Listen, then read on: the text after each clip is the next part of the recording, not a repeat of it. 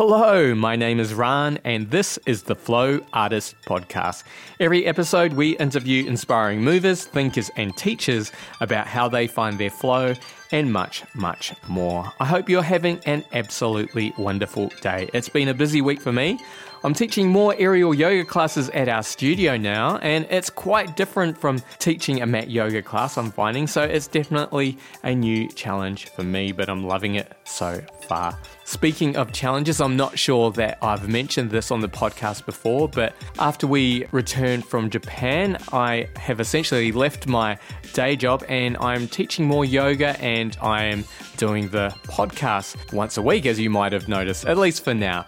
I also plan to make more content, work on our website, maybe try to launch course functionality on our website. So I'm pretty excited about that, though I feel that I've got a lot of work cut out for myself, but it's going to be an interesting challenge. So we'll see how that goes. All right, so back to this current episode. Today's episode is a recorded conversation between myself, co-host Joe Stewart, and Leanne Davis, the current president of Yoga Australia. This is another of our episodes in partnership with Yoga Australia, and in this interview she shares some of her background on how she discovered yoga, how she studied both Ayurveda and Chinese medicine, her thoughts on the future of yoga in this country, and much, much more. Before we get on to the conversation though, I just wanted to let you know about what we have going on at our studio Garden of Yoga.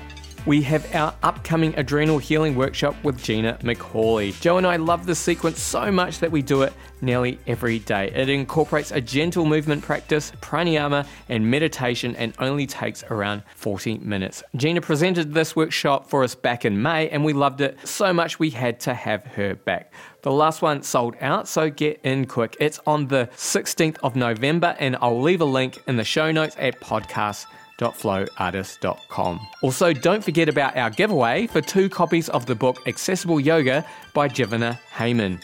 We'll be announcing the winner during our next episode, which will be featuring a conversation with Fajal and Jaisal from the Yoga is Dead podcast. Exciting for so many reasons. Thank you so much to Jivana Heyman and Shambhala Publications for providing us with this awesome prize. And I'll leave links on where you can get these books in Australia and how to enter the competition in our show notes. All right, that's more than enough from me. Let's get on to the conversation with Leanne Davis. Thanks so much for speaking with us today. I hope your day's going pretty well. I was wondering if we could just start by you possibly telling us a little bit about your background and where you grew up. I'm a Sydney girl. I now live in Brisbane, but I was originally from Sydney, and that was where I was first introduced to yoga, but I've been in Brisbane now for a very long time, way over 30 years. And so do you remember your first yoga experience and your first teacher? My first experience is not the same as my first teacher, or maybe it is. I shouldn't say that actually. Yes, so I remember being quite young in primary school still in the western suburbs of Sydney, and seeing on the television Swami Sarasvati, who would have a yoga session on TV. So this was in the 70s. And I remember sort of coming in the room and seeing on the black and white TV, and there was beautiful Swami Sarasvati, who's still in Sydney, in Kenthurst, so she has her business there. And she would wear beautiful leopard print suits and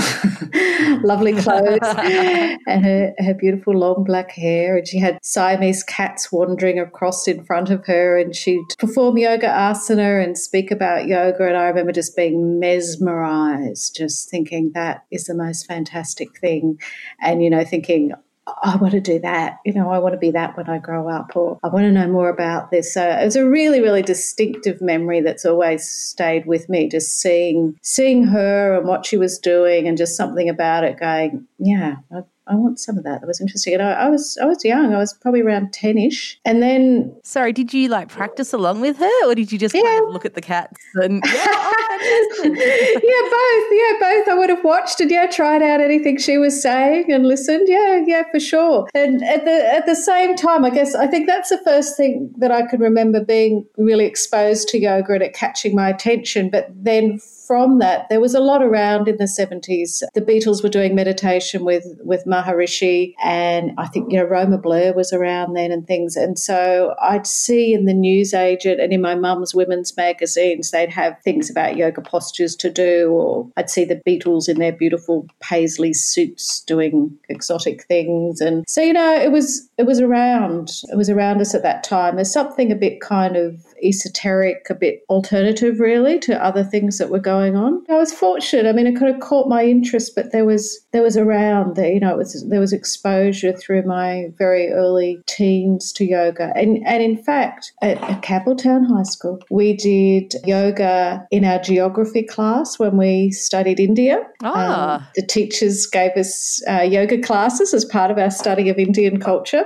And we also did yoga as a compulsory physical education session, like as a sport we were introduced to. And then we were also able to do yoga as an elective. So pretty progressive school then.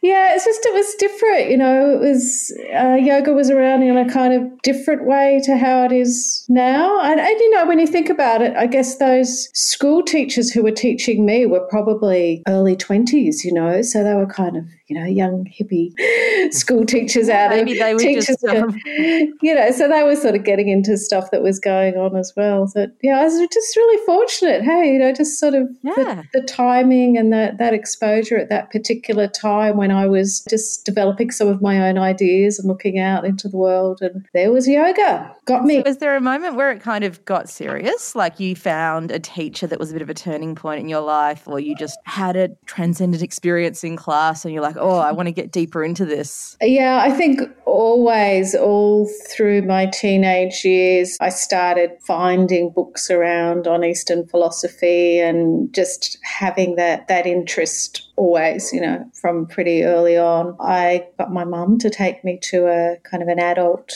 yoga class around that time too, probably in the first year or so of high school. And so I remember that. I remember going to a class like in an RSL hall or something with all the grown-ups, and there was me, and it was kind of candle lit and doing really classic asana poses and loving it. And it never went away. It's something I've always done. I guess the first time I kind of formed a relationship with a teacher is with Jaya Clark, who's still teaching here in Brisbane, and that would have been in about probably 1986 or so, I'd say. And I was going to Jaya's classes, and she was teaching in the Shivananda tradition, and Jaya was originally from England, and she was going to go back to England for a time, and we're all like, oh, you can't go, what about our classes, don't leave us. And she said, well, why don't you take over the classes, to me? And I kind of thought about that, and anyway, in the end, she's very kindly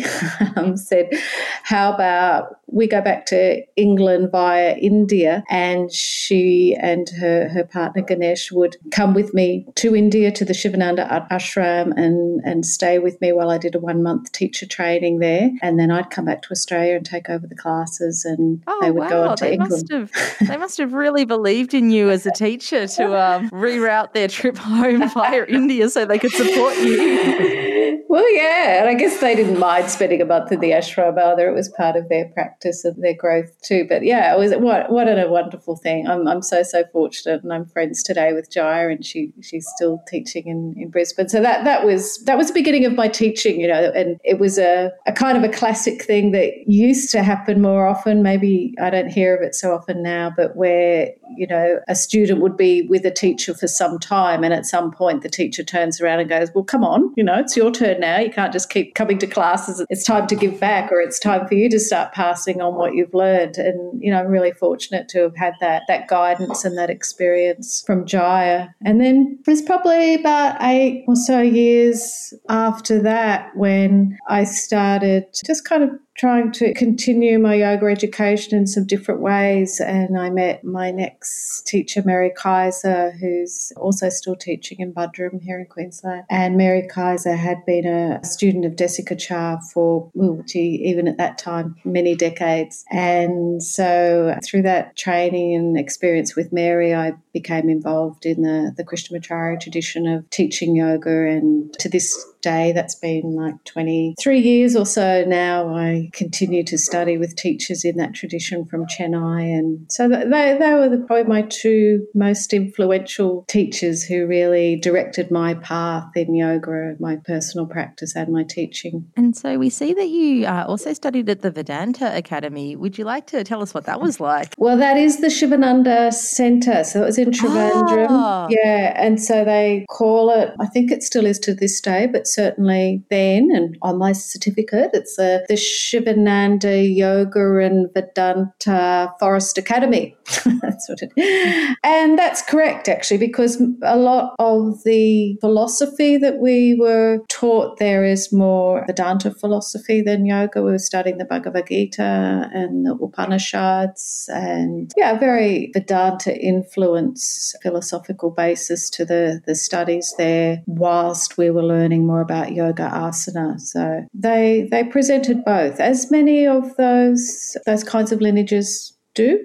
With the Swamis very often have experience in Vedanta and they're teaching Vedanta philosophy extensively alongside yoga. I see that you also have studied Ayurveda and Chinese medicine, and I'd love to find out about both of those studies individually, but I'm also wondering if through your study of both, and they both see the body in slightly different ways, were there any kind of differences between those two different understandings of our physiology that was a little bit of a struggle to reconcile, or was it all just fitting together in layers? Yeah, I don't find them conflicting, certainly not the understanding of them. The practice and application is a little bit different. And that came about, so throughout this whole journey, really, from the time I left school, or definitely from by the time I was 19, I've always studied complementary medicines alongside of yoga. So I think I've been consistently enrolled in some sort of natural therapies or yoga training for about 30 years. And I think there's always another course, so you're like, that's what I want to get to next. Absolutely. The more you know you don't know, the more to understand, the more questions. I think I had a year off there a couple of years back, but I'm back again studying Vedic chanting and Sanskrit with Debbie Badger down in Melbourne. So still, I can honestly say I've always been a student throughout this whole thing. So anyway, back to your question. So early on, there's lots of layers to that question, So I started out, I'd had the yoga thing going, and then I didn't ever really think of that as a career path or anything. It was my personal practice and something I passed on through some teaching opportunities. I was traveling quite a lot in Asia and coming back to Australia and picking up bits of, sort of massage courses and Western herbalism and things.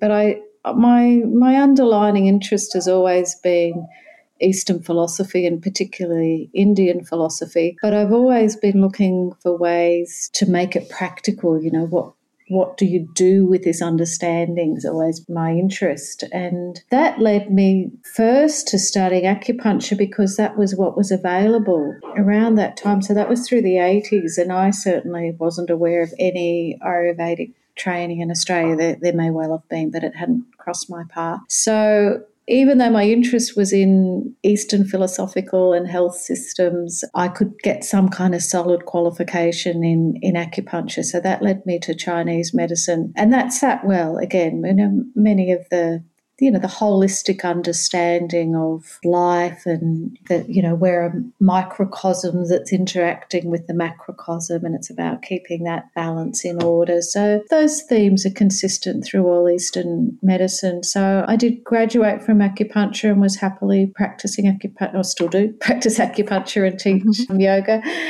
But then the opportunities came up then. So in the 90s, there were a couple of Ayurvedic lifestyle consultant courses that came into Australia, and I was actually approached by people bringing those courses to Australia. Firstly, one that came to Brisbane, the organisers contacted the yoga community or the yoga teaching community because they figured we'd be the people that would be interested in some Ayurveda education. So I had that opportunity, and kind of simultaneously one of our suppliers suppliers for nutritional medicine in Australia launched an Ayurvedic range of products. And so they also brought an Ayurvedic doctor to Australia to take us through a few years of lifestyle consultancy courses, which included selling their products, of course.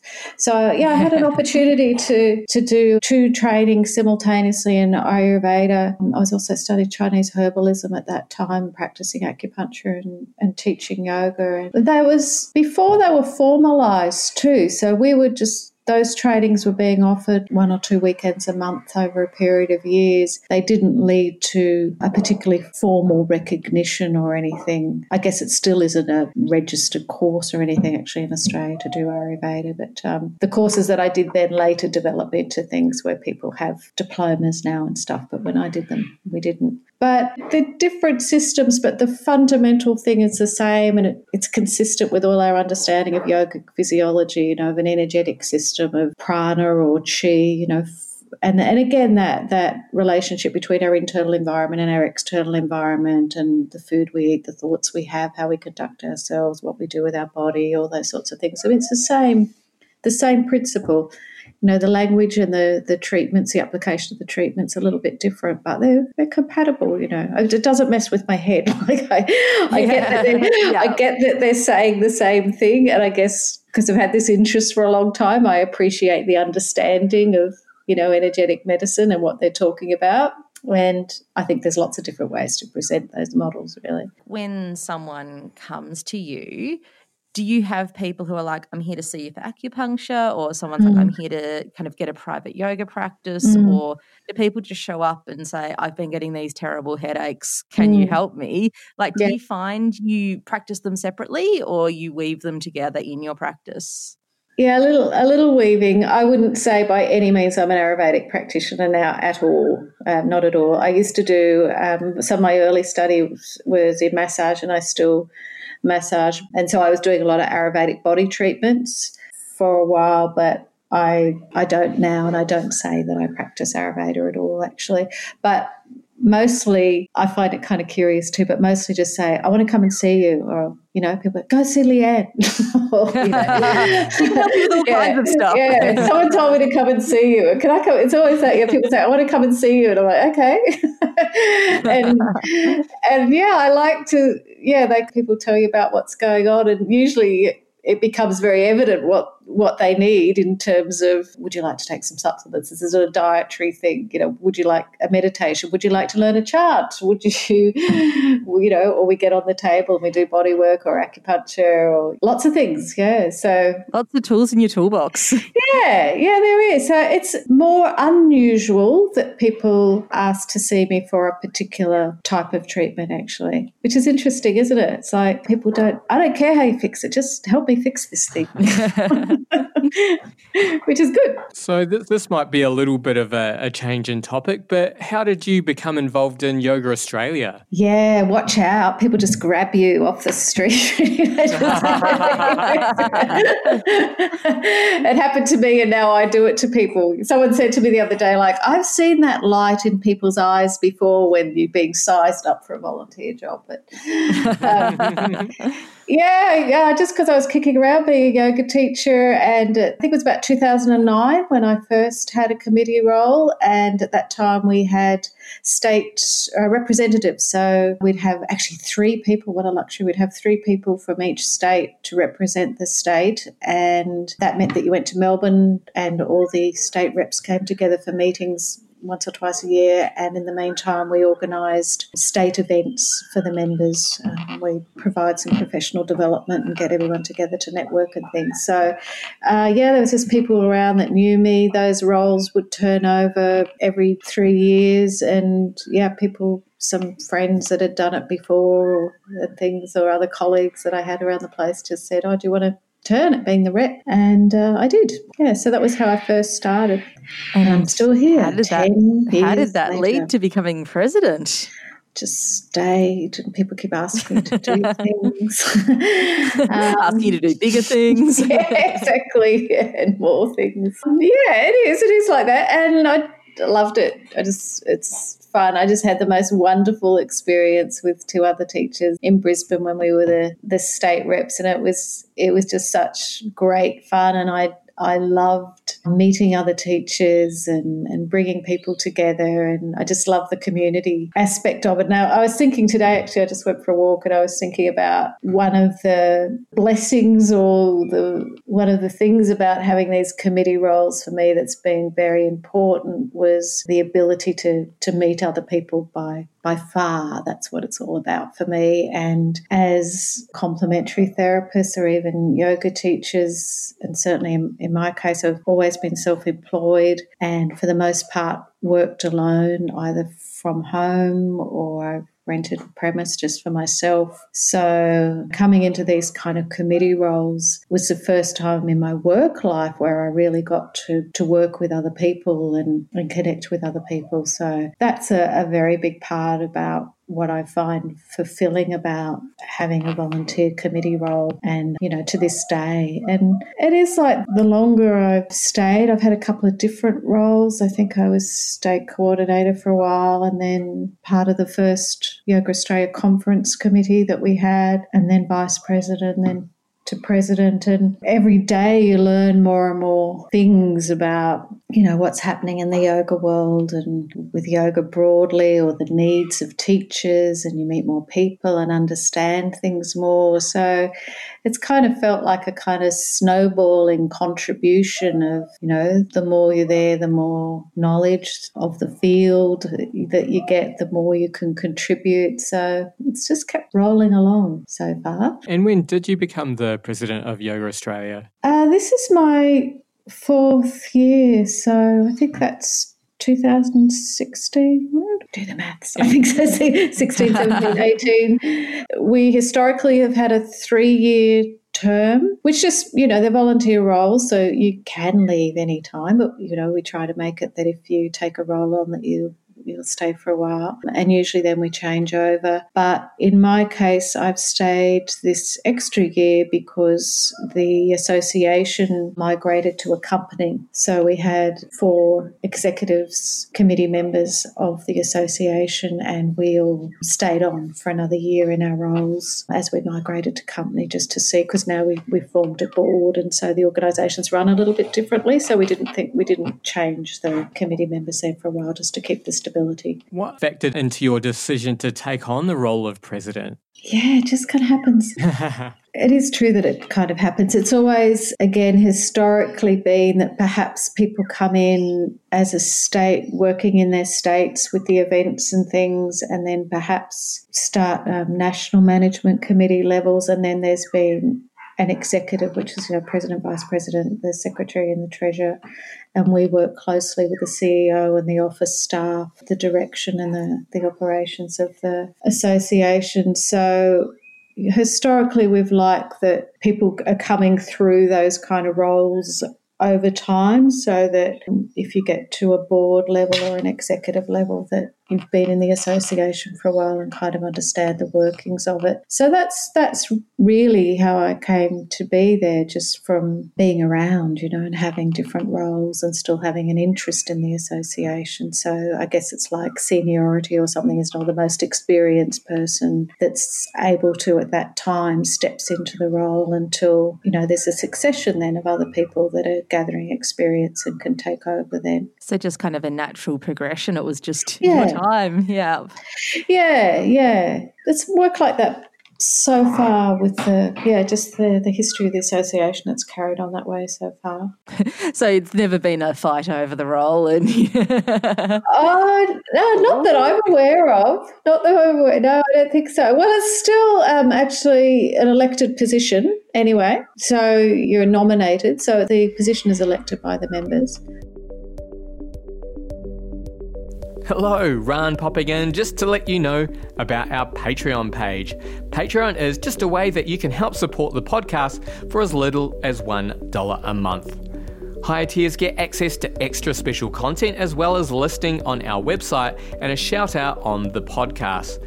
And we also use these funds to transcribe our favourite episodes so they're accessible to the hearing impaired or anyone who would prefer to read our interviews. Speaking of which, we've just posted the transcription of our episode with Janet Lowndes. You can check that out on our website at podcast.flowartist.com. If you enjoy our conversations with these amazing teachers, we would absolutely love your support. Just go to patreon.com/flowartistpodcast. If you'd like to support in other ways, it is easy. Just share our episodes on social media, or you can rate, review, or subscribe to us in your favourite podcast app. It really does help. All right, that's more than enough from me. Let's get back to our conversation with Leanne Davis.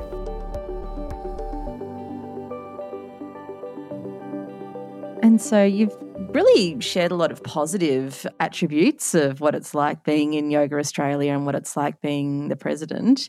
Have there been any challenges? Lots of challenges. I can't say there's anything I don't like. Challenges kind of probably for me trying to not to be doing it all the time. Yeah.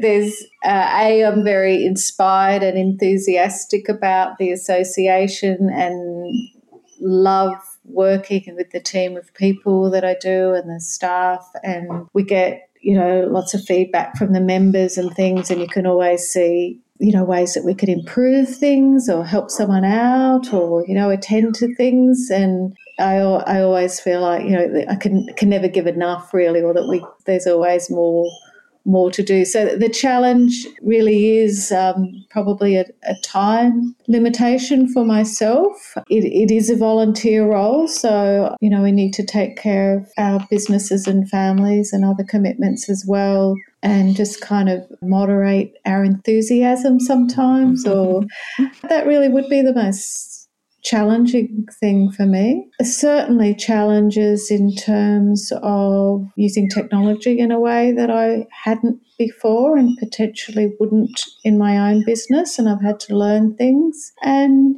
generally other organisational things. A lot of the women that I work with come from business backgrounds and educational backgrounds, so they bring with them so many skills that I haven't been exposed to in my work as a complementary therapist and things. So that's been a challenge for me in terms of not in a negative way, in a growth challenge. I've just loved working with people from really different career backgrounds or different educational backgrounds, and so when decisions are to be made, we come together with all these different perspectives and things, and I really like that. And I guess say it's a challenge because a lot of that type of thinking has been new for me over the years. And it's just so wonderful to be exposed to these different sorts of things and learn. What do you feel have been your greatest successes since you've been in this role? We could kind of separate that out. So I could say things that Yoga Australia has been successful in since I've been in this role, because they're not really, they're not my successes. They're things that Yoga Australia truly operates as a team, primarily teams of volunteers supported by our really strong support of our CEO and our office staff. So anything that happens is a very global success from the whole organisation. But particular things that I was very interested in and kind of needed to happen when I came into the organisation was a broader reach nationally. At the particular time that I came in, we had a few states operating really strongly, and then probably about the other 4 not so strong. So, there was an initial thing in the first year. I travelled quite a lot, and we were very keen to represent members and to get out to see members and make sure that there were state committees and that were state events going on all around Australia. And that's happened, and I'm so happy about that. In fact, this year we've got 49 events planned for members around the country. 26 of those have already been delivered. I think that's a great success of the organisation over the last few years. And so, as well as being in the capital cities, we have a lot more regional events now, which, and all these things were requested by members and we've been able to deliver them. So that's one thing I feel really delighted about. also that we included in our registration yoga therapists as a qualification level and a kind of postgraduate registration, which we hadn't done previously. And I think that that's very, very important. I think Yoga Australia is the peak professional body for yoga in Australia. It was crucial that anyone working in a yoga profession was represented by our association. So I think that's something very, very important that happened a few years back now, 2016.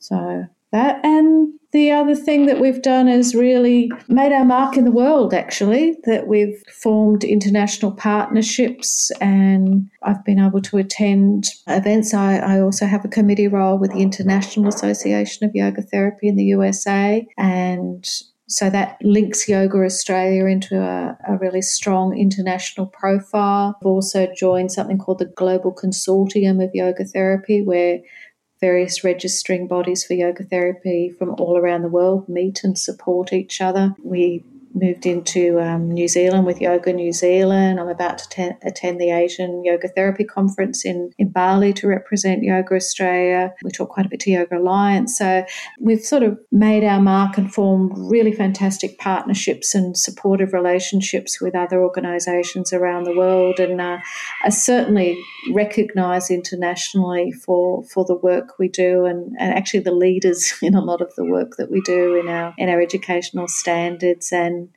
particularly, again, this delivery of events and kind of face-to-face contact with our members. That's quite unique, actually, to Yoga Australia. Very proud of those things. I'm actually curious. I'm originally from New Zealand, so I'm wondering what their relationship with Yoga New Zealand is like. What does that involve? That came about, I think I was vice president, so it must be about 4 or 5 years ago now. Yoga Australia was approached by some training providers, yoga training providers in New Zealand, to see if we could help out in some way, either bringing the New Zealand teachers under Yoga Australia or helping them establish a separate organisations, because there wasn't a kind of independent yoga body in New Zealand looking after standards or registration. And some of the courses wanted to have some sort of independent mark that their courses were of a particular standard, because they have a big variety of training courses there, from 1 or 2 days through to 3 years, and for the general public it was difficult to see what was the difference unless there's an independent body that's kind of registering courses. So it was a request from the New Zealand yoga community that we become involved. So over a couple of years we set up Yoga New Zealand so that they had a branch of Yoga Australia. And again, I was going over there quite frequently and working with New Zealand teachers and helping them form standards and registration and things. And just this year, the administration for Yoga New Zealand has been taken over by Exercise New Zealand, which is a great thing. So it means now all the standards and things are the same, the guidelines are the same as Yoga Australia, but it's been administrated within New Zealand now by Exercise New Zealand. And they're also developing more specific things about Yoga New Zealand that apply to New Zealand that we didn't have in Australia, like the integration of their Indigenous culture and different things there that are specific to New Zealand. So we spoke to Jace Depatu on an earlier episode. Yeah, he's doing amazing things. Yeah. Oh, look, it's such a fantastic yoga community over there. I absolutely love it. Yeah, Jace is doing great work and he's been really supportive of Yoga New Zealand and involved. They had their first yoga professional conference last November, and there'll be another one, the Aurora conference again this November. And they're doing great work, really wonderful community, and really it's just really great to see them defining their yoga profession there on their own terms, actually, with their own specific cultural needs and particular needs of the population that they have there and things. So they're doing really well. Oh, I'm glad you talked to Jace. That's great. He's amazing. Yeah, we love Jace. So yeah, who doesn't?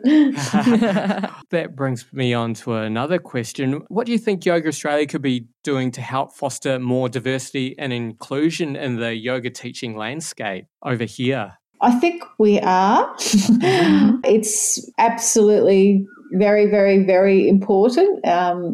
Top of our thinking in the culture of yoga. We've made a lot of effort over the last few years to be more inclusive in our communication, and even the images that we use, the words that we use, and promoting programs of inclusivity.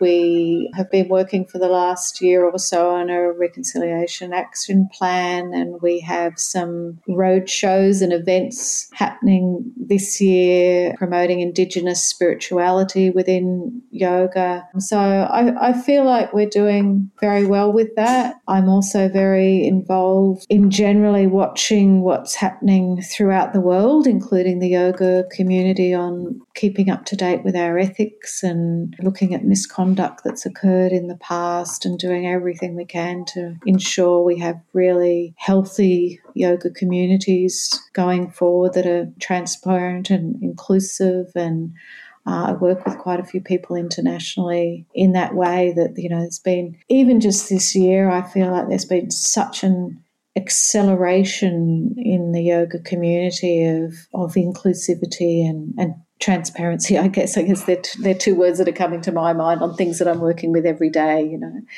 How do we make sure that things are really right, and we're not just saying that they're right, or we're not just saying that we abide by yoga ethics. Like, show me, and just really, really looking deeply, how do we conduct ourselves? What are we promoting? Are we delivering what we say that we do? There's some fantastic things happening around the world. I mean, it's Me Too, isn't it? There's things happening in all levels, but I think the yoga community has really embraced a lot of areas that needed addressing through sort of cultural inclusivity, all the body image kind of stuff, and addressing some issues around guru systems and sort of authoritarian teaching in yoga systems and things. And it's a wonderful time, actually. I feel very, very optimistic about the health of the culture of yoga, and generally actually broader society as we go forward. I think it's a wonderful time. I just keep thinking, game's up, you just don't get away with stuff anymore. We've got to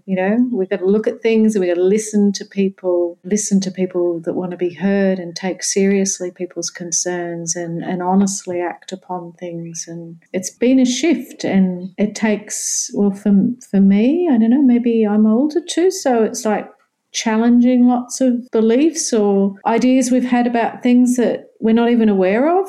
That now, we've got to start really questioning ourselves and look at better ways of relating and of doing things. And it's a good thing. Absolutely. It's a really good thing. Yeah, and I feel like an important part of yoga is really questioning the stories we tell ourselves. So I think it's really great that the yoga community and society in general is starting to deeply question a lot of things that we've once assumed. And I guess a question that we've both pondered here, and we've asked many of our guests this, regards the issue of cultural appropriation when we're sharing a practice that does come from another culture. So I was just wondering if we could get your thoughts on how we honour the origins of this practice while keeping it authentic to who we are. Yeah, that's pretty much my favourite topic, I'd say. Perfect. It's interesting for me because from when I was very young, as I said in the beginning, I saw this sort of wonderful exotic thing called yoga, and, started looking at Eastern philosophy and was fascinated by the East, and have spent, I think from the time I was 19, I was off by myself to Asia and have always travelled in India. And so my appreciation of yoga is very much to do with Indian culture and history, and I'm comfortable with that. And my training has been quite traditional and mostly based in India. So I kind of come from that. But then, of course, I'm a girl of the world, and here we are in our suburbs, and you've got to think, what do we take from this and how we deliver it in the best way for the people that come across our paths. So conveniently, when we look at yoga philosophy in itself, it's incredibly universal. So our thing, I feel like, is to know our science, to look at particularly the Yoga Sutra as our foundation, which it's not a religious text. It's a very practical, straightforward exposition on the human condition. So even while, for me, I'm quite comfortable with the historical roots of yoga, but apart from that, the science stands alone and it's timeless and it's universal. And even before, when we're talking about the principles of Ayurveda or Chinese medicine or these philosophical or medical systems, they are universal and they're absolutely about observations of nature. So they very, very intelligently and are very sophisticated about documenting how nature works, how the human mind works, how the human body works, how we as humans interact with the other cycles of nature and the patterns that either give us balance or lead us, to ill health or whatever, and how do we keep that? So the principles themselves, I think, are really timeless and really, really universal. And if we understand them really well, I think if we have really solid yoga education, then we can see that, and it actually doesn't necessarily matter where those things originated from, unless you want it to matter, but we could take those principles and apply them universally. So for me, some of this comes to education, about people really knowing their science, that we have really good yoga education about, understanding the philosophical systems and the principles and the foundation that yoga's built on really well, and have had those. It's an experiential science, so it's one thing to know it, but we need to experience it in ourselves. And then we're passing that on and we're teaching that. And actually I come from, a lot of my training's been in the Krishnamacharya tradition, and Krishnamacharya himself said, teach what is inside of you, not as it applies to you, but as it applies to the other. And that kind of settles it pretty well. Like, we need to know, we need to have a good knowledge base of yoga, we need to have the experiential understanding of yoga, and then we need to be able to use that in a way that's helpful to our current contemporary communities wherever we are. And it does translate, it is applicable. So it's not so much about us, it's about sharing yoga. Yes. Yeah, and the principles of yoga, what's it about, what's it for? It's, to lead us to a state of evenness of mind, so how do we use the practices and the techniques of yoga to take people to an optimal state of mind, or a more peaceful state of mind, or more comfort in their body?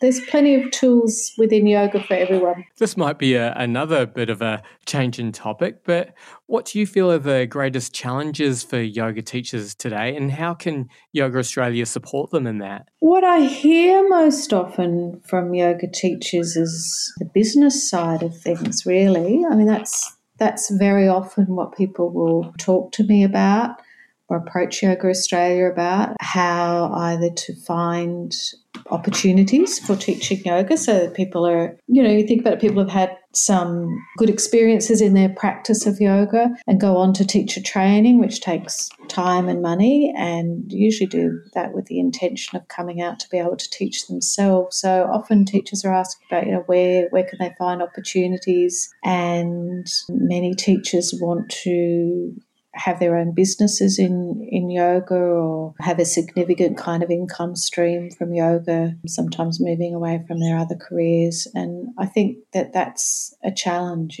People are asking us about how to get themselves known as a teacher, how to retain students, and all the other things about finding a venue, or do I work in someone else's studio? And so that business of yoga comes up a lot, really, from teachers. We have a journal, the Yoga Today magazine, that goes out to members, and to date we've had 2 specific issues on the business of yoga that responds to a lot of the inquiries that our members have. So doing that, regular kind of bulletins and things, and links to partnerships that Yoga Australia has where we can support the members in their business, and webinar resources. And through the state events, we make sure that we have people coming in and doing professional development for the members on the business of yoga, or how to manage social media, or what they need to know about insurance and those sorts of things.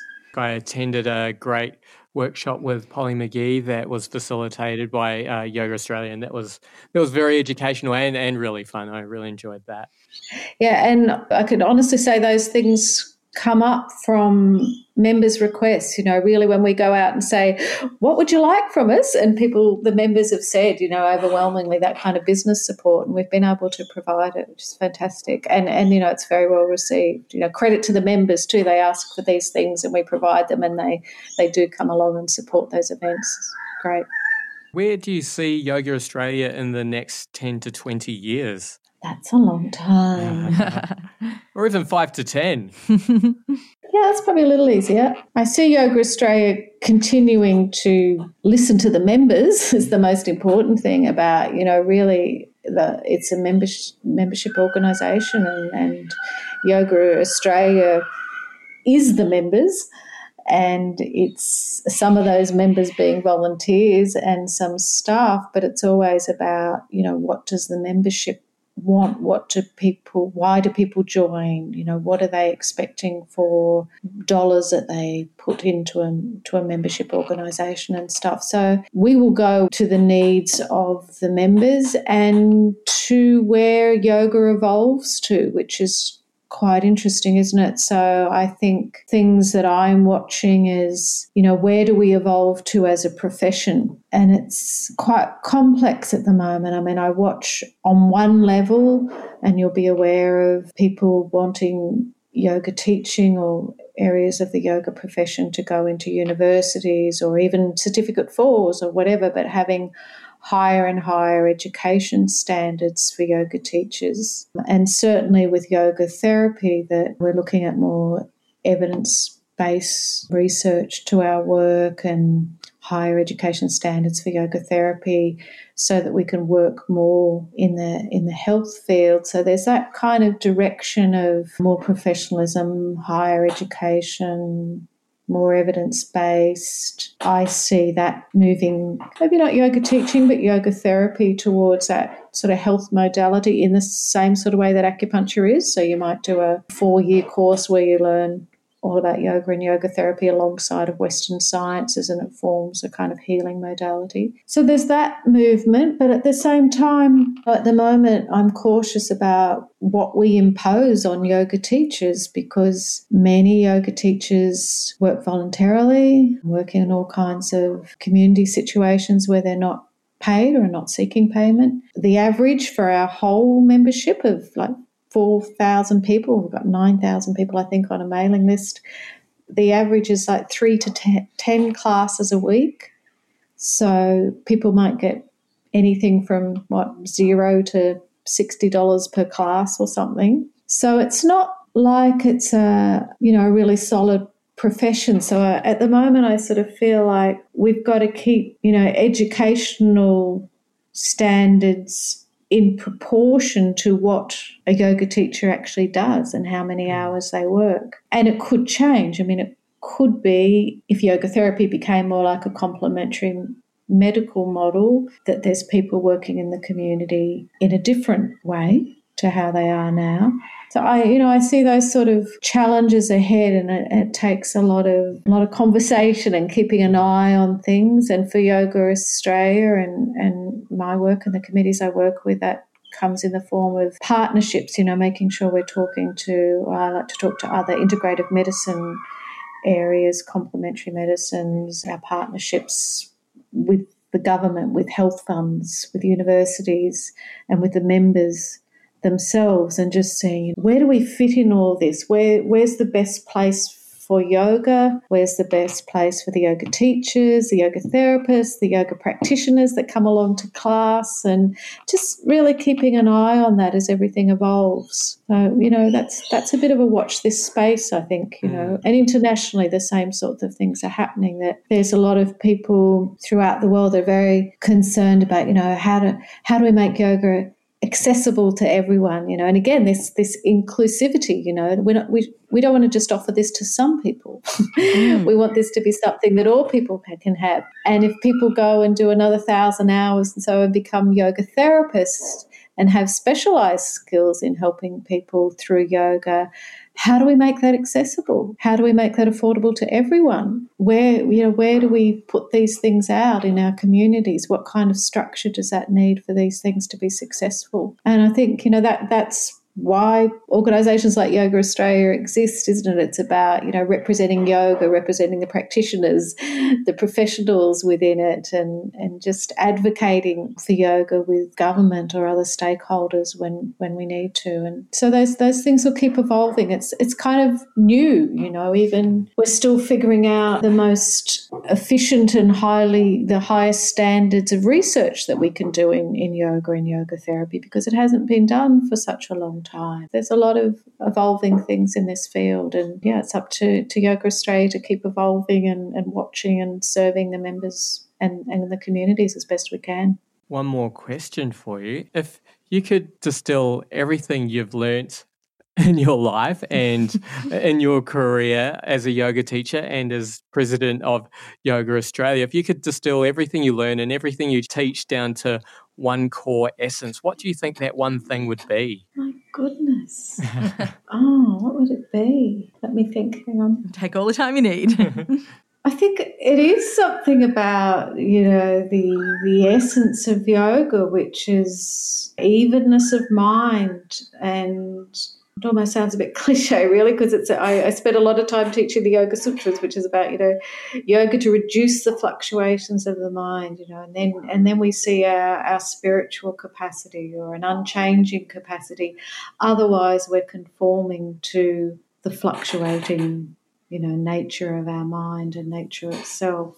And I think the more I teach these things, the more I practice, the more I see that's something, to just hold that steady space. So I think in my practice and study of yoga and what I continue to learn, having the great fortune of teaching yoga and particularly yoga philosophy, it keeps, always bringing me back to this sense of, yoga talks about having an equal mind, or, the yogi can remain even-minded with the understanding that nature will always change, at any moment things fluctuate, but that we have a capacity to just remain equal. And I think I kind of appreciate that more and more. It's kind of, I guess, like a bit of a witnessing kind of idea, or just that knowing that we do have a capacity to navigate our life quite peacefully, and to be kind to ourselves and compassionate to people around us if we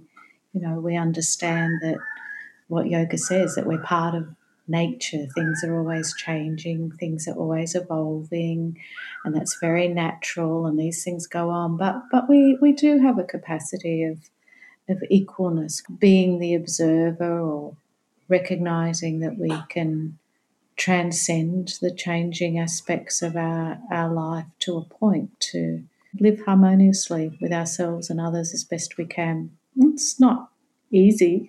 Life is quite challenging, but I have a lot of confidence in that philosophy, and it probably does get easier actually with practice. Beautiful. Well, thank you so much for speaking with us. I think we've got a lot of stuff to think about there. So, it's been a wonderful conversation, and thank you so much for your time and your wisdom. Yeah, great to talk to you, Leanne. Thank you. You're very, very welcome. Thank you for your time. Thank you for the invitation. And I hope you enjoyed our conversation with Leanne Davis. I definitely did. And if you want to hear more from Leanne, she'll be speaking at Yoga Australia's AGM. This is happening on Sunday, the 10th of November, and is at 11 a.m. if you're on the east coast of Australia. The AGM's happening online via Zoom, so I'll leave a link to that in the show notes on our website at podcast.flowartist.com. All right, for our next conversation, we'll be speaking with Bajil and Jaisal from the Yoga is Dead podcast. This podcast has taken the yoga world by storm, so I am absolutely ecstatic that we got to speak with them. There is a great and important conversation about cultural appropriation, their goals for the podcast, and how the podcast wildly exceeded their expectations. Our theme song is Baby Robots by GoSoul and is used with permission. Get his music from gosoul.bandcamp.com. Joe and I would like to honour the elders of these wisdom traditions that have been passed down to us over thousands of years, and we would also like to honour the traditional custodians of the land on which this podcast was recorded, the Wurundjeri people of the Kulin Nation. Thank you so much for listening. Aroha nui, big, big love.